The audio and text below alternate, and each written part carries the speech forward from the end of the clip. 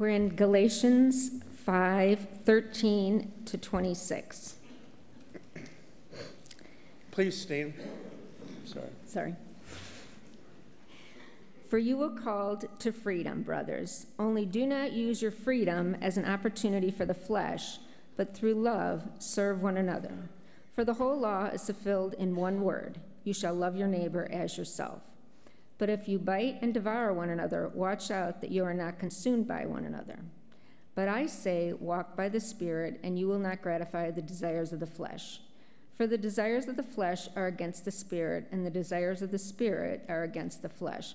For these are opposed to each other, to keep you from doing the things that you want to do. But if you are led by the Spirit, you are not under the law. Now the works of the flesh are evident: sexual immorality, impurity, sensuality, idolatry, sorcery, enmity, strife, jealousy, fits of anger, rivalries, dissensions, divisions, envy, drunkenness, orgies, and things like these. I warn you, as I warned you before, that those who do such things will not inherit the kingdom of God. But the fruit of the Spirit is love, joy, peace, patience, kindness, goodness, faithfulness, gentleness, self-control. Against such things there is no law. And those who belong to Christ Jesus have crucified the flesh with its passions and desires. If we live by the Spirit, let us also walk by the Spirit. Let us not become conceited, provoking one another, envying one another. Please be seated. Thank you so much, Randy and Martha. Imagine for a moment that you're running a company and you have hiring responsibility, and you got to make 2 essential hires, okay? So you're going through resumes, you're looking to make these hires, and your company is so specific that there's some specific training that's going to be needed, and so you make the hires. They come on, but one person is just not engaged. They're attending, but they're not grasping the concepts. They're not putting in the effort. And the end of the training comes, that person isn't implementing, what you've asked them to do. They're just keeping the status quo. What would you do? Now, whether or not you would take kind of corrective action or let that person go, that's not the point of what I'm trying to say. The point is, you expected something to happen, right? You expected there to be growth, for there to be, transformation and change, for them to get these concepts and then to put them forward. And here, you knew that something isn't right? Now let's put that into our spiritual life. If it was never growing, never changing, never transforming, then something wouldn't be right. At least it would be there, right? Something isn't right. And so we need some forward movement. We need some forward momentum. And over the last 4 weeks, we've been discussing the work of the Spirit. And so today's the last and final message as we engage in this topic. And so we've come to the question is, what is the ongoing or progressive work of the Holy Spirit in the lives of His people? Here's the message. The Holy Spirit transforms our lives to make us more like Christ. We are to be different today than we were a year ago, than we were 5 years ago, than we were 10 years ago. There should be this ongoing progressive work that is changing and transforming our lives. So we call this work lots of different words. In Christianity, we have lots of different words for it. We call it spiritual formation. We call it discipleship. We call it Christ-likeness. We call it sanctification. Sometimes a pursuit of holiness or becoming more like Christ. And so there's all these words, but they're really all synonymous, and they're describing the ongoing pursuit of transformation and life change that accompanies saving faith. There's a real change that happens by being indwelt with the Holy Spirit. The Holy Spirit changes you from the inside out. He is the one that is at work in our lives, and all that is good comes from Him. The theologian Wayne Grudem defines sanctification like this. He says, sanctification is the progressive work of God and man that makes us more and more free from sin and like Christ in our actual lives. The key is that it's like it's ongoing, right? And I love that phrase. He says, in your actual lives. So it's not like some concept, a spiritual concept that, theoretically will, make change in your life or do something different. But in your actual life, sanctification should transform you and change you and make you more like Jesus, different today than you were yesterday. And it's the ongoing process. It's the ongoing process that we get to be a part of. The process starts when we surrender to Jesus for the very first time. We call that conversion, right? There's moral change that happens when we are regenerated, or another phrase, from John 3 is that we are born again. There's this new life that happens. And then there's the power of the Holy Spirit whose indwelling presence should change you. So that's the very beginning, okay, right? That's the beginning of sanctification. There's a pursuit of holiness. A lot of that word sanctification comes from the word to sanctify or to set apart. And so you see that word like holiness, sanctify, separate. We're beginning to look like Christ. We're beginning to look more like him. We're becoming more like him. We're transforming in our real, actual lives. Not just head knowledge that we know about things, we know things about Jesus, but our lives change. So, here's what it is. In one time of your life was going in a certain direction. You were going in a certain path, and now you're going in a whole new way. You could say, I see things differently now. I'm going in a different path. That's the direction. So here, if you get one thing from today, this is what I want you to get, is that your pursuit of holiness should be the normative Christian experience. It should be normal for the church of God to come together and to pursue Christ's likeness, pursue holiness, to be different than we were before. There's never a time when we have arrived, and I think that gives us great hope. It gives me great hope for people like me that need the work of God in our lives. It gives time for God to identify areas in our lives, areas of sin, and begin to transform us and change us, and we give it over to him. And so we come to our text this morning, and what Paul is talking about in this book of Galatians is this fruit that comes from our lives, that comes not from us, not from inside, but from God. Now, there were some in the early church, even in this area of Galatians, that were very thankful for the work of the Holy Spirit in their life to save them. But after conversion, they were kind of like, I'm going to go about my own business and do the rest myself. Thank you very much. And Paul in Galatians 3, as maybe a precursor to this idea, Paul in Galatians 3, he says this, verse 2, he says, "Let me ask you only this. Did you receive the Spirit by works of the law or by hearing with faith?" And so his answer is assumed. It says, well, not by the works of the law. I actually did it by faith. So he follows up with another question. Are you so foolish? Having begun by the Spirit, are you now being perfected by the flesh? And so what he's saying is that in the same way that we come to saving faith by Jesus, by the power of the Holy Spirit, but through faith, we now, our progressive work, how we get changed, how we become different, happens by that same faith, by that same power of God. It's not our responsibility, to do it ourselves. We thank you, God, for salvation, and then I'm going to do it myself. No, it continues. And so going to our passage, in the very beginning, verse 13 says, there's this old way that we were following where we were in bondage to sin, bondage to death, but now there's freedom. There's freedom in new life, and we're called to freedom and called to transform. Now, all throughout the scripture, there's these clear commands that have been given to us, right? Clear commands about holiness and Christ-likeness and things that we should do. I mean, for example, two of them, Romans 8, describes we should be putting to death sin, right? Put it to death. Okay, we need to do that. Colossians 3, put on, Christ-like character. Okay, I got to do that. Put to death, sin, put on Christ-like character. And sometimes, maybe in your life or a caricature of what the church is like, you would say that the church really is all about rules. It's all about conformity to the rules, do the things, live the rules, follow the rules. Don't you know good Christians don't do that, they do this.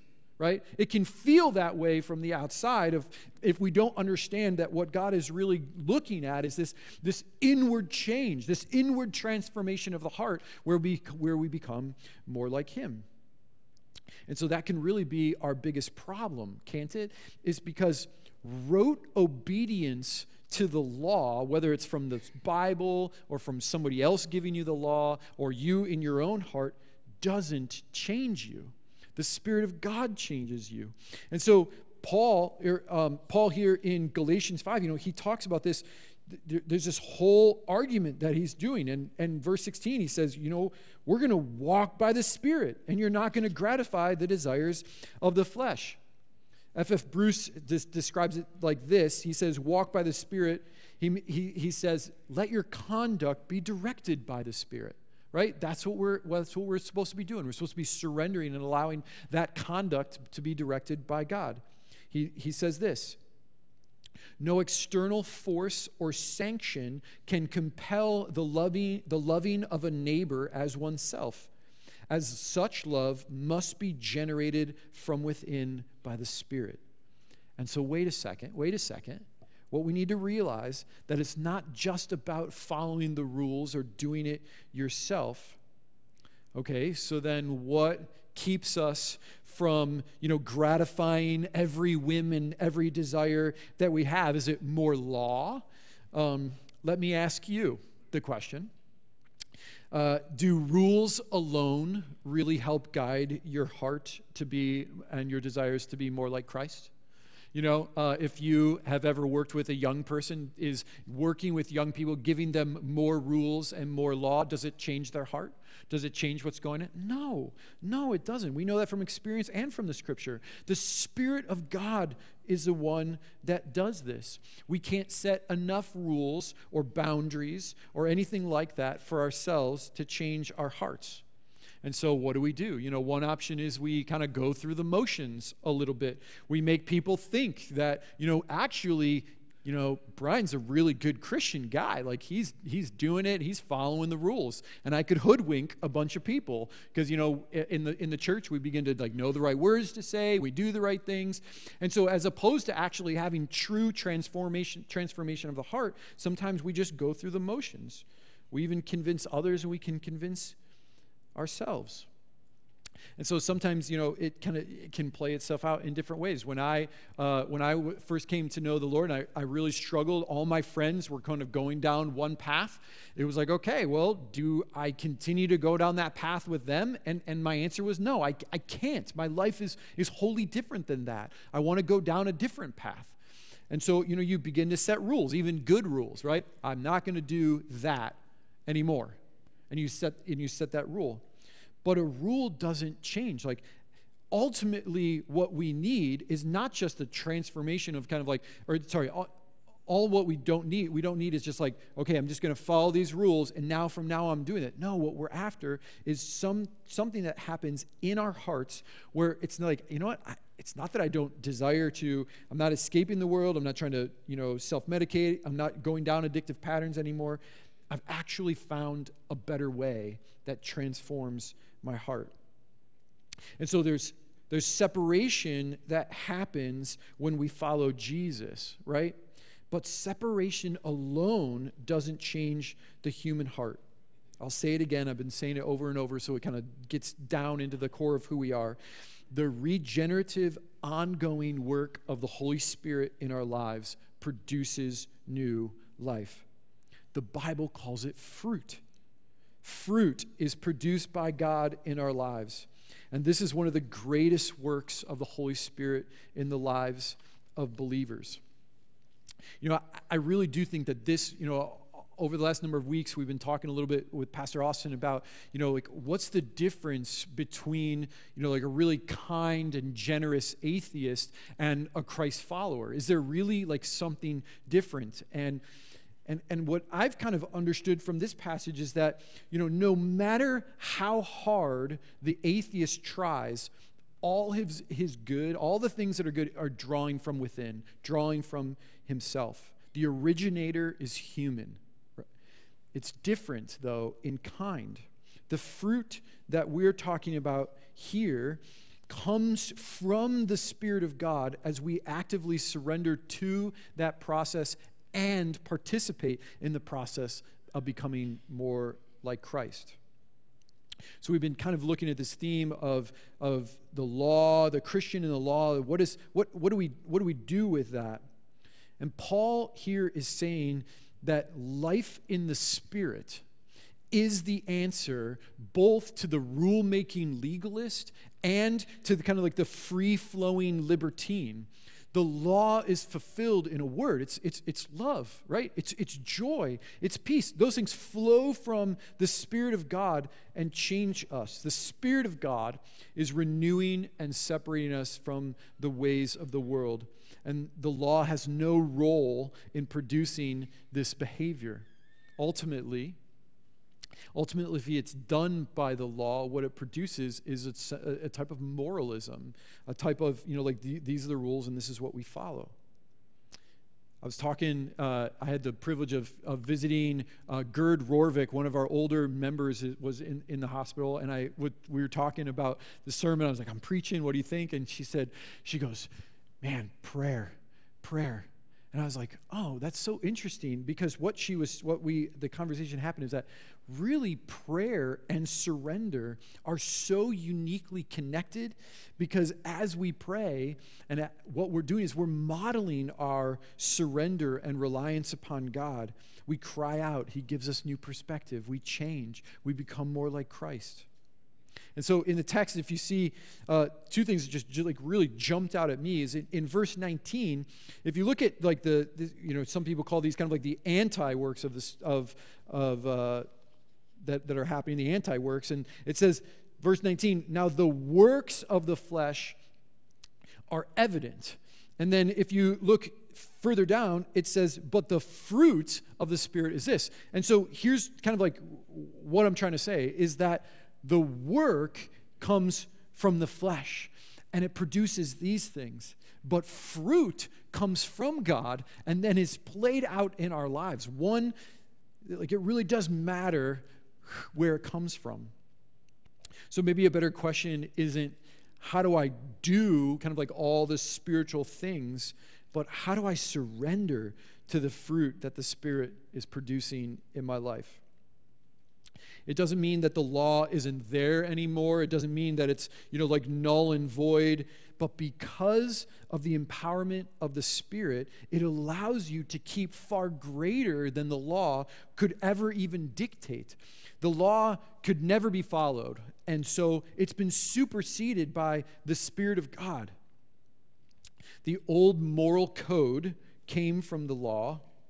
Right? We follow that. We're going to be reading it in our catechism. We're going to be thinking about the old moral code. It's good. It's right. But now there's a new law that comes from the Spirit of God in our life. The law is no longer an effort, following that after that, because there's transformation in your heart. There's spiritual power given by God to do what we need to do. And I don't think we talk about this enough in the church. You've been called, think of all the things that have happened. You've been called out of darkness. You've been given new life. You've been given the Spirit of God to take, to empower you for that life. But sometimes we still battle as those who have just been defeated. And so what we can be reminded this morning is that we're not defeated, but we have been given the power of God to live godly life. So the best part, I think, is in verse 18. If you look at verse 18, he says, but if you are led by the Spirit, you are not under the law. Because by the flesh, it's impossible to keep the law, but by the Spirit, God empowers you. He empowers you. So we don't live defeatist lives. And honestly, this is probably the most encouraging part of being a pastor, is getting to hear people's stories of life change and transformation. Getting to hear people say, I was going down this path and God convicted me. I surrendered that. I gave it over to the Lord, and now I'm living my life differently. I mean, that's one of the most encouraging things in church. Like, we can share those stories and share lots of stories about transformation. We should be very comfortable with talking about our sin, because when we do that, what it's really showing other people is that, I'm sinful, but I'm saved by grace, and God is transforming and changing me.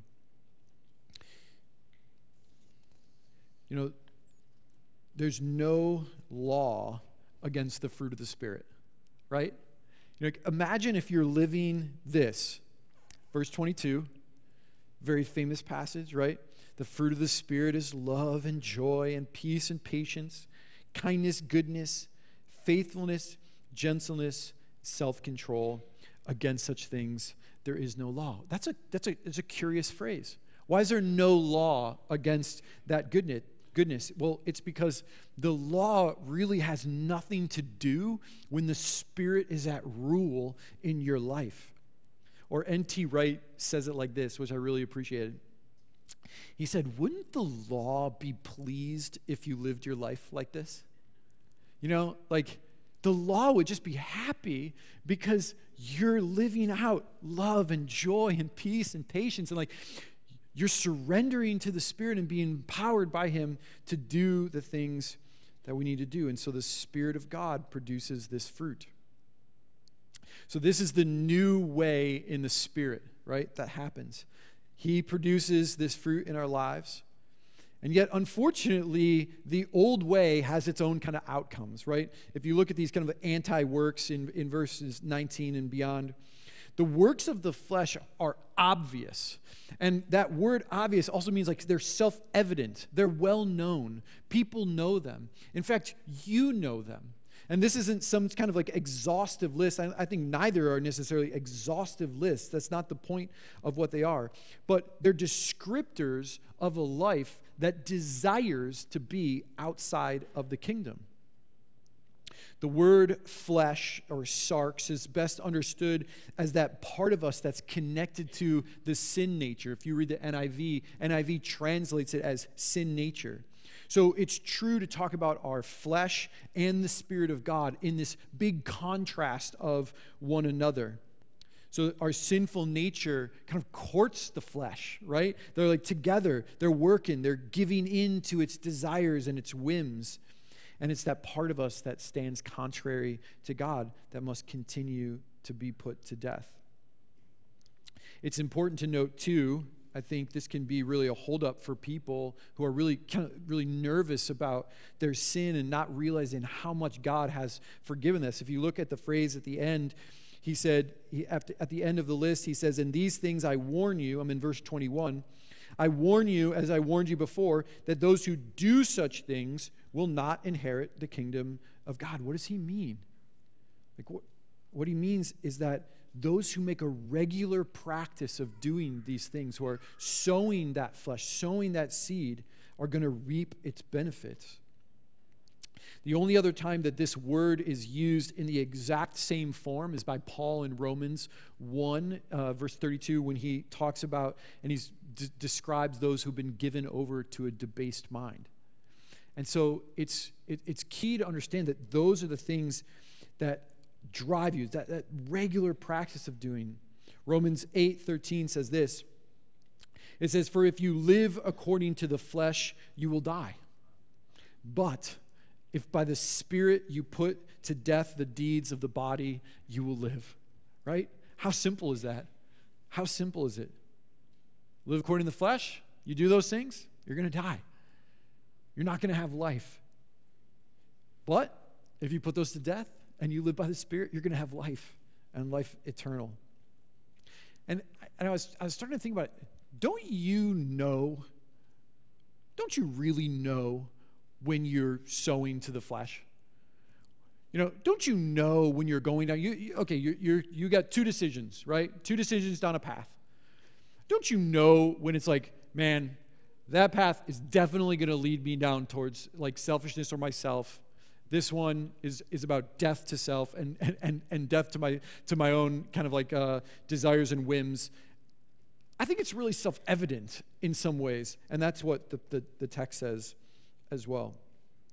And so verse 24 is so key for us as we understand this. So he says, and those who belong to Christ Jesus have crucified the flesh with its passions and desires. And so it's death that brings forth life for us.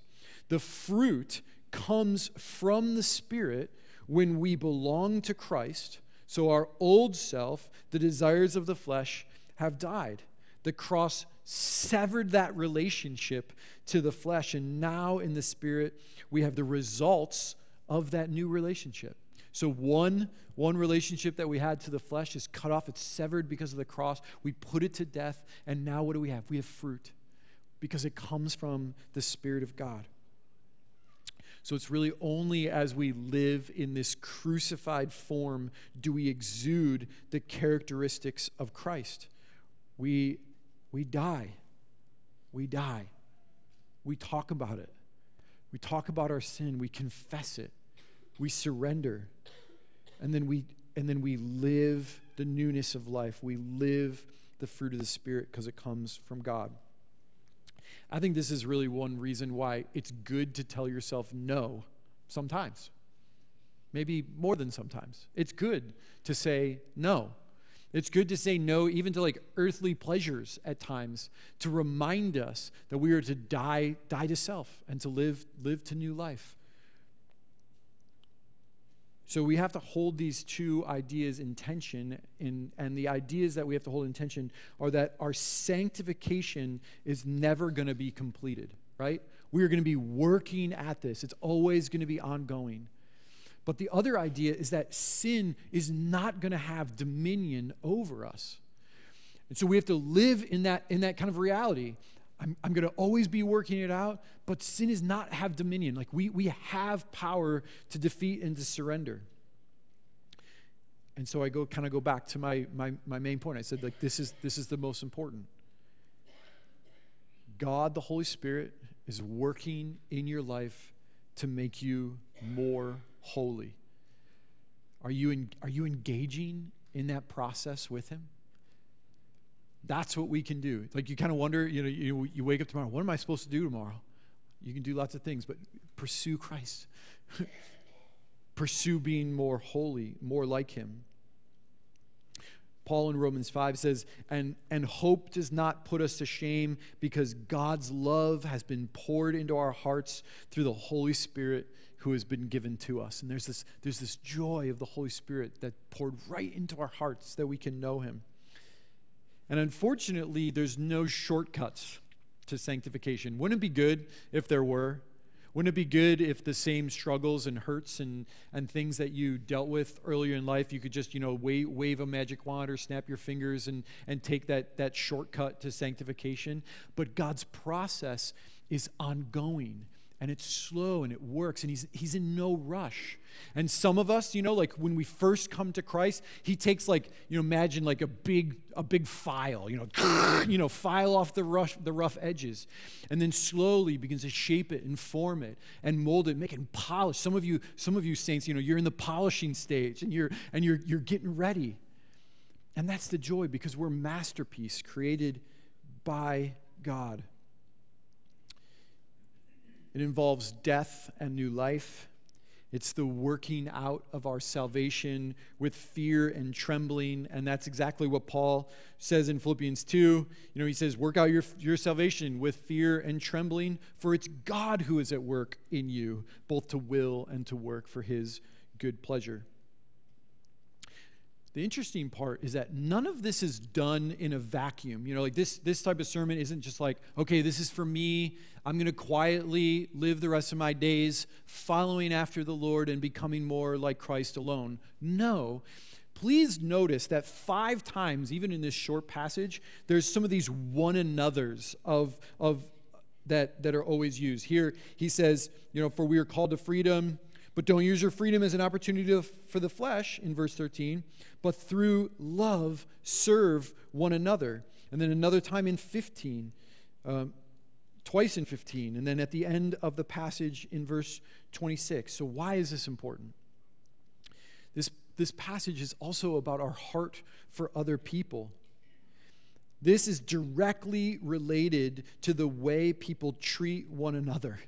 Walking with the Spirit is not this move towards spiritual individualism, but I think Paul is bookending this teaching, in verse 13, and then also in verse 26. He's bookending it to tell us that we're called to live also with one another. It's essentially a communal or corporate movement. The Spirit fills, we follow. It affects our relationships, our change. We care for one another, church family. You live out these fruits that God does because they're relational. The community flourishes and grows as the Spirit pours out his fruit on a congregation, or the community is torn down because we're reaping the flesh. And so Jesus really is the answer to our brokenness. I know when I find myself defending my actions or my thoughts, or my attitudes, or whatever it might be, surrender to the Holy Spirit and allow him to transform you. Those who are called out of darkness are called to new life, to be productive and not destructive. And so we're building one another up. And this new productivity is now we're able to be kept in line with the Spirit, in step with the Spirit. That's how he finishes out in verse 25. He says, if we live by the Spirit, let us also keep in step with the Spirit. And so that idea is battle formation. Think of like straight lines of men going to battle. That's this word. It means that like we're supposed to be united to one another and united to the Spirit of God, linking arms and following after Jesus, becoming more holy. Okay, remember the story in the very beginning of the two employees. And so here's what I want.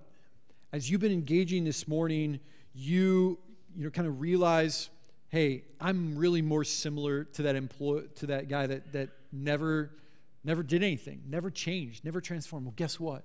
There is new life. There is surrender. Confess your sin. Crucify the old self. Become like Christ. If you're one of the older ones, you're like, yeah, I'm getting it. I'm walking with Christ. I'm becoming more like him. Well, bring others along too.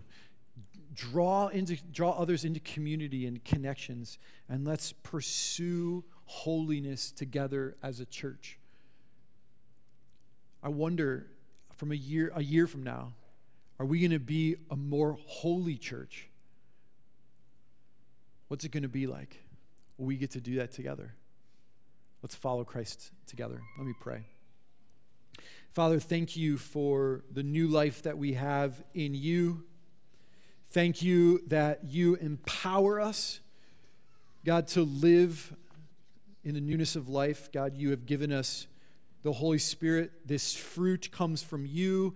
Lord, it does not come from us. We don't pull ourselves up by our bootstraps. We don't, try. God, we surrender. And then we engage with you in that process. Lord, we become more like you. And so, Lord, would you live and give us that fruit in our lives? May we be a church that's living the fruit of the Spirit that comes from you, empowered by you. So we thank you so very much for your Spirit. It's in your name we pray. Amen.